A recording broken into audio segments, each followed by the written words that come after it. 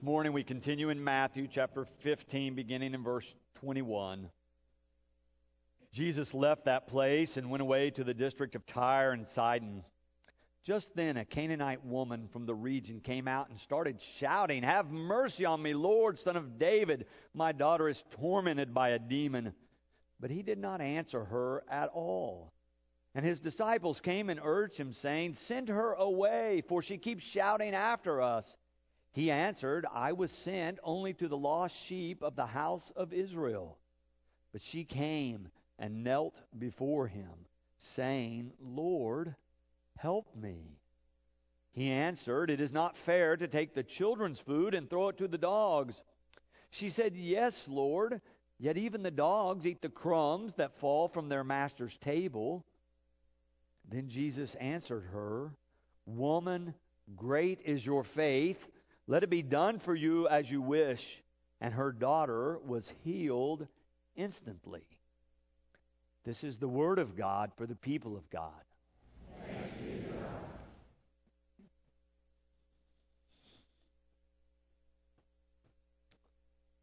Matthew tells us this story of Jesus meeting this Canaanite woman. It's important that he tells us she's a Canaanite woman, because that clues us in that she is a Gentile. She is outside his normal circle of concern. Jewish men, Gentile women, they did not have dealings in public. So he can ignore her. She is beyond the care and concern of a pious Jew. And so that's exactly what he does. He ignores her. But she persists. She continues to come. Matthew says she comes screaming at first, boldly screaming. He ignores her, but then she comes again and says to him in verse 25, "Lord, help me." He answered, "It is not fair to take the children's food and throw it to the dogs." Now, I understood that Jesus was saying no, but it's only with the help of our biblical scholars that we really begin to understand the intricacies of this verse. They agree that when Jesus uses the term children, he does not mean small people. He does not mean the kids in the area. He means the children of Israel. He means the Jews. And when he uses the term dogs, most of the commentators also agree that that's a derogatory term Jews use for Gentiles. It's a way to express the difference between the clean and the unclean, the in-group and the out-group.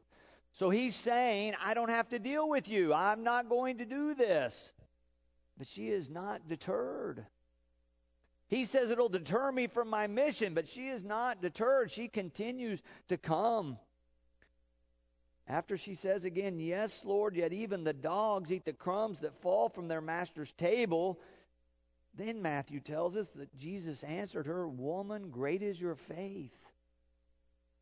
He's not wanting to respond to her, but she continues to ask for help. Now, we can remember, if we've been reading through Matthew, that not so many stories back, Matthew tells us that John the Baptist was beheaded. It's Jesus' cousin, the one who baptized him. And he goes away, Matthew tells us, seemingly to grieve. But the crowds continue to come. The Pharisees continue to come and debate. As you read through Matthew, he has no downtime. He has no grieving time. So I think it's safe to assume he's still trying to get away. He's still trying to deal with his grief. And now, here is this assertive woman. She just will not leave him alone. She continues to press. He says, though, it's like giving the children's food to the dogs. It's almost as if he said she is a female dog.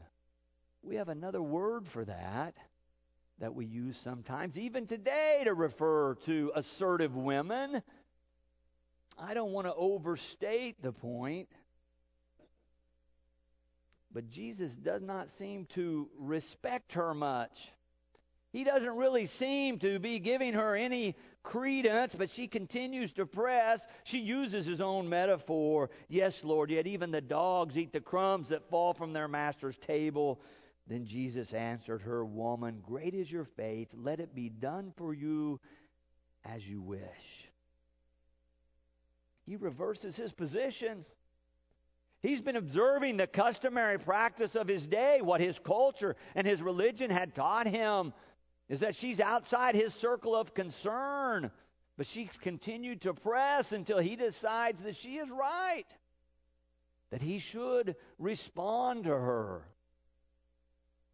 She does not argue that his primary mission is to the Jews. She simply argues that's not his entire mission.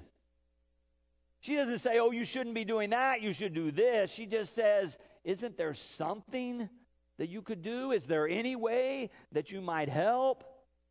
And he sees the point. He reverses his position. He expands his circle of concern. And Matthew says when he does, God acts and the child is healed. I think everyone there must have been really surprised that he's decided to deal with this woman at all. It's a surprising turn of events considering who he was and what day this was happening in. I think it must have gotten very quiet when she came back a second time and a third time. I think the tension was probably thick. I think they expected that he was going to rebuke her one more time. But rather he says, woman, great is your faith. He responds in a positive way at that point to a woman he otherwise could have overlooked.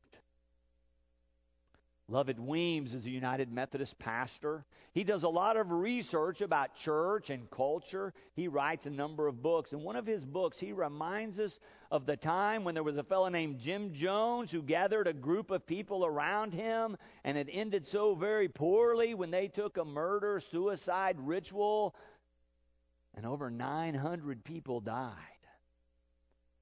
But Weems says, I bet you don't know this part of the story. Years later now, there are still over 250 bodies that have never been claimed.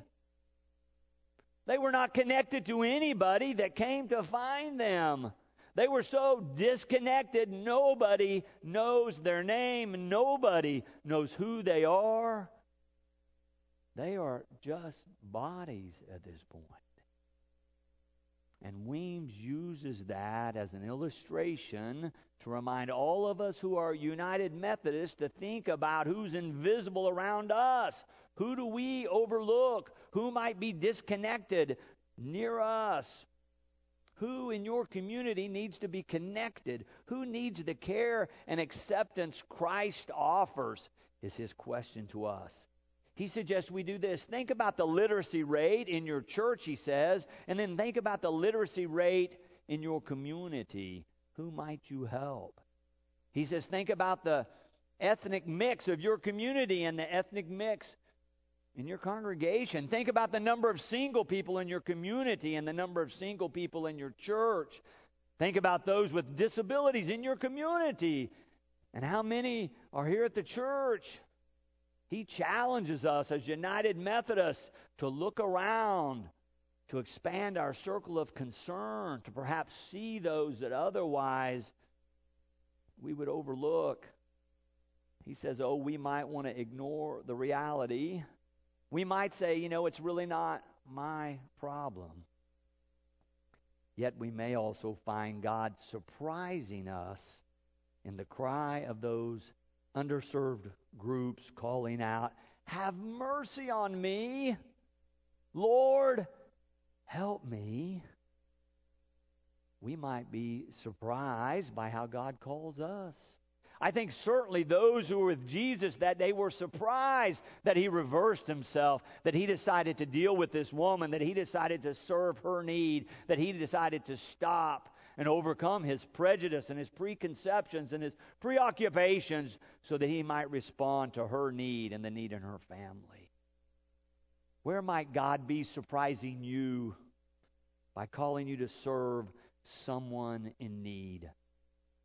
All this month, we're talking about the vows we take. We say that we'll participate here fully through our prayers, our presence, our gifts, our service, and our witness. We talked about prayer all during July. We've talked about presence and how important it is for us to gather here That when we're all together is often when God acts, and the revelation of who God is and how God is at work in our lives happens when we're present together. I talked about gifts last week. I pressed you some about how you were using your gifts and if you were making decisions about giving out of fear or out of faith. Were you willing to follow where Jesus calls in terms of using your gifts? Were you willing to take a step in faith and risk a little bit in terms of giving a portion of what God has given you in terms of your commitment to Christ? Now this morning we focus on service. And I suggest that if we listen intently to the call of God, God may surprise you in terms of how God is calling you to serve. There's been some surprising things that have happened since I've come here. We've started a Thursday night dinner and worship service, working with people in transition some of which are dealing with mental health issues. Now, I didn't come to Boston Avenue planning to do that kind of thing, but we heard the cry of those who were in need. We began to talk to people who worked in that sector of our culture, and they said, you know what? We can provide some services, but there's nary a church that really invites people with mental health issues into their church at all. And Reverend Paul Stott said, I think we can do something about that. And he and Lisa Hines, one of our members, organized this Thursday night dinner and service. We're now running over 100 people on Thursday nights, eating together, and worshiping, participating in Holy Communion. We've had baptisms there. We've had people join the church in that service. People have come to faith. But you know what? You could show up and eat there. It would be an act of service to develop a relationship with somebody new in our congregation. Or you could come early and help prepare and set up, or you could stay late and help clean up. It would be an act of service. Robin Williams' death this week has been all over the news. It reminds us how desperate the need is when one is struggling with mental health issues to be surrounded by a community of love and support. I think we can serve in that way. Maybe God is calling you to serve in that way. Oh, there's been other surprising opportunities that have come our way. We've been invited to develop an orchestra for poor children. It's an opportunity to serve the materially poor through using our expertise in classical music. Now, there again, I didn't come to Boston Avenue. I never heard of this program, El Sistema. But what we've discovered is it's a stellar bridge to help moving children and their whole families out of poverty. It helps them break the poverty cycle. We've found that if we can get a child into an orchestra setting and learning to play classical music, their grades go up, their behavior problems go down. It's almost a miracle, the changes that it creates within their life. We know it changes the way their brains develop. Well, it's expensive to buy instruments for a whole orchestra, but there's a group of us working on that to see if we couldn't institute it. Our Oklahoma United Methodist Foundation has asked us to establish one in Tulsa if we are willing, so we're working on that. It might be a place where you could serve. It might be a place where you could help. I think it's a place that we're going to be able to serve Tulsa in a remarkable way. But you can also serve here on Sunday morning. These people are serving. They come on Wednesday nights and rehearse and prepare to lead us in worship, to raise our spirits, to move us into the presence of God. Maybe you want to join the choir. Or we have greeters and ushers. They're always looking for someone that's willing to help, who can smile and shake hands. Can you do that? You would be a candidate if you could do that. Or greeters in Sunday school, or you could teach Sunday school. Lots of ways to serve. On Sunday morning, you could sign up to be a part of our prayer team. We receive prayer requests every week. There's a team of people, of Boston Avenue members, who commit to each other that they'll pray through that list during that week. And then we get new ones the next week. You could be on the prayer team. That might be a way that God is calling you to serve. But we also have short-term kind of opportunities, short-term service. We're going to be raising up a host of opportunities to fight hunger. Did you know September is Hunger Awareness Month? We're going to give you lots of opportunities. Probably so many you're going to get tired of me talking about hunger in September. But there are people going to bed hungry in Tulsa. There are hungry people around the world. I think we should serve them. I think we can help. I think God's calling us to do so. So we're going to do the crop walk. Now, we've been doing that for decades here. You could walk with us, though, and learn something about what it's like to have to walk just to get water or food every day. Or you could make a donation to support those who do the walk. We're also starting a new program called Stop Hunger Now. One of our United Methodist laypersons here in the U.S. figured out how to put together a little baggie full of food, nutritious and inexpensive, that could feed a whole family. If we would package it here in the U.S., he figured out that we could provide thousands of meals very inexpensively to fight hunger around the world.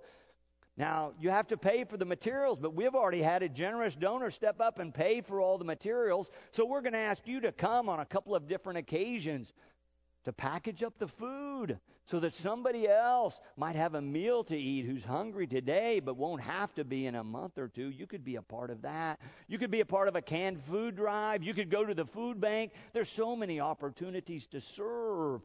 Where is God calling you? Which opportunity do you feel prompted to respond to in terms of serving God? Now, I can't do it all. You can't do it all. But I can do some of it. You could do some of those things. We plan a number of out-of-town mission trips here at Boston Avenue. We have one going in October to El Paso, Texas. Lydia Patterson Institute is a United Methodist institution. They work with Hispanic students. They work particularly on English literacy. So we'll be helping them become more literate in English. They've been able to move their student population where over 98% of them are going on to college. It's a great accomplishment. We're going to be a part of helping them. So if you're touched by that, you may want to think about going on an out-of-town mission trip. But you don't have to leave town, because you know right here in Tulsa Public Schools and other surrounding districts, there's children that come to school that don't know how to speak English. They're from non-English speaking families. So you could be a reading buddy. You could be a tutor. You could go and talk to a student. You could volunteer to help out. You could change a life if you decided that God was calling you in that way, to take a step in faith to help someone else out. We have a partner elementary school, Burles. They're crying out for help. They need some help. They need us to serve. It's just 3 miles from here. You could be a part of JA for a day, where you go and teach in a classroom for a day. You could volunteer to be an assistant to a teacher. You could go to their programs. There's so many ways that you could participate if you sense God's call and you believe that part of that call was to serve others, maybe to serve children. We'll give you an opportunity next month to bring supplies. Some children go to school without the supplies they need to learn. We could change that. We will change that. You'll have an opportunity to be a part of that next month. We'll give you more details on that. But there's all kinds of ways right here in the building to help as well. I've asked Paula Gradney Garner to work with our nursery and provide more greeters. I think we need more smiling faces, welcoming young people who are bringing their children for the first time to the church to assure them we love them, we want them here, we're going to take care of them. You could be a greeter. If you can say hello and smile and welcome them, it might be a great gift to one of those young families looking for a church home. Have you thought about that? Have you thought about that as a place of service? Or this morning in the last hour, we started confirmation studies for our 6th graders and some of our middle school students. They all need a friend in faith, we call them. It's an adult walking along with them, talking about the things they're learning. You could be a friend in faith and serve in that way. Or there's a number of our middle school students that are working on a program for us, sort of a variety show of singing and dancing. They'll present here in a few weeks. It's called Mosaic. I'll tell you about it when we get closer. If you would just show up and support them in the program, listen to them, applaud, it would be an act of service. Oh, it would take an hour or two out of your Sunday afternoon, but it might just change a life. Do you remember middle school? I remember middle school. It was awkward. I was awkward. Things kind of growing out of control. I was short and skinny, and some would say squirrely. I tried the band. It wasn't for me. I tried every sport my school had. The coaches said, it's not for you. I tried vocal music, but my voice was changing and squeaky. I couldn't carry the tune. I decided choir wasn't for me. But I needed some support. And you know where I found it? The First Methodist Church in Okmulgee, Oklahoma. That was my home church. You know, there were adults there that knew me, that knew my name, that spoke to me on Sunday morning, even as a middle school student, and acted as if I was important. That I was significant enough that they would take their time to talk to me. It really impacted my growth and development. It changed who I was. It helped me find a place. Even though I was small and squirrely and probably talked too much in Sunday school, they invited me back. They invited me to youth group. I got to go to camp. I got to learn about God's love for us through Jesus Christ and how He loved me and how He loves all of us. And I realized I had an opportunity to share that as well. Oh, we make a vow to serve. And when we do, it changes lives. Matthew says Jesus met this Canaanite woman, and He wanted to ignore her, and He wanted to say no to her, but finally He responded to her, and when He did, it activated God's love in such a way that her child was healed, and her life and the life of her family was changed forever. The good news is, whenever, wherever any one of us respond, the power of God is activated, and somebody else comes to know the great love of God for them through Jesus Christ. Let us be a people of surprising service in the name of Christ. Amen. And thanks be to God.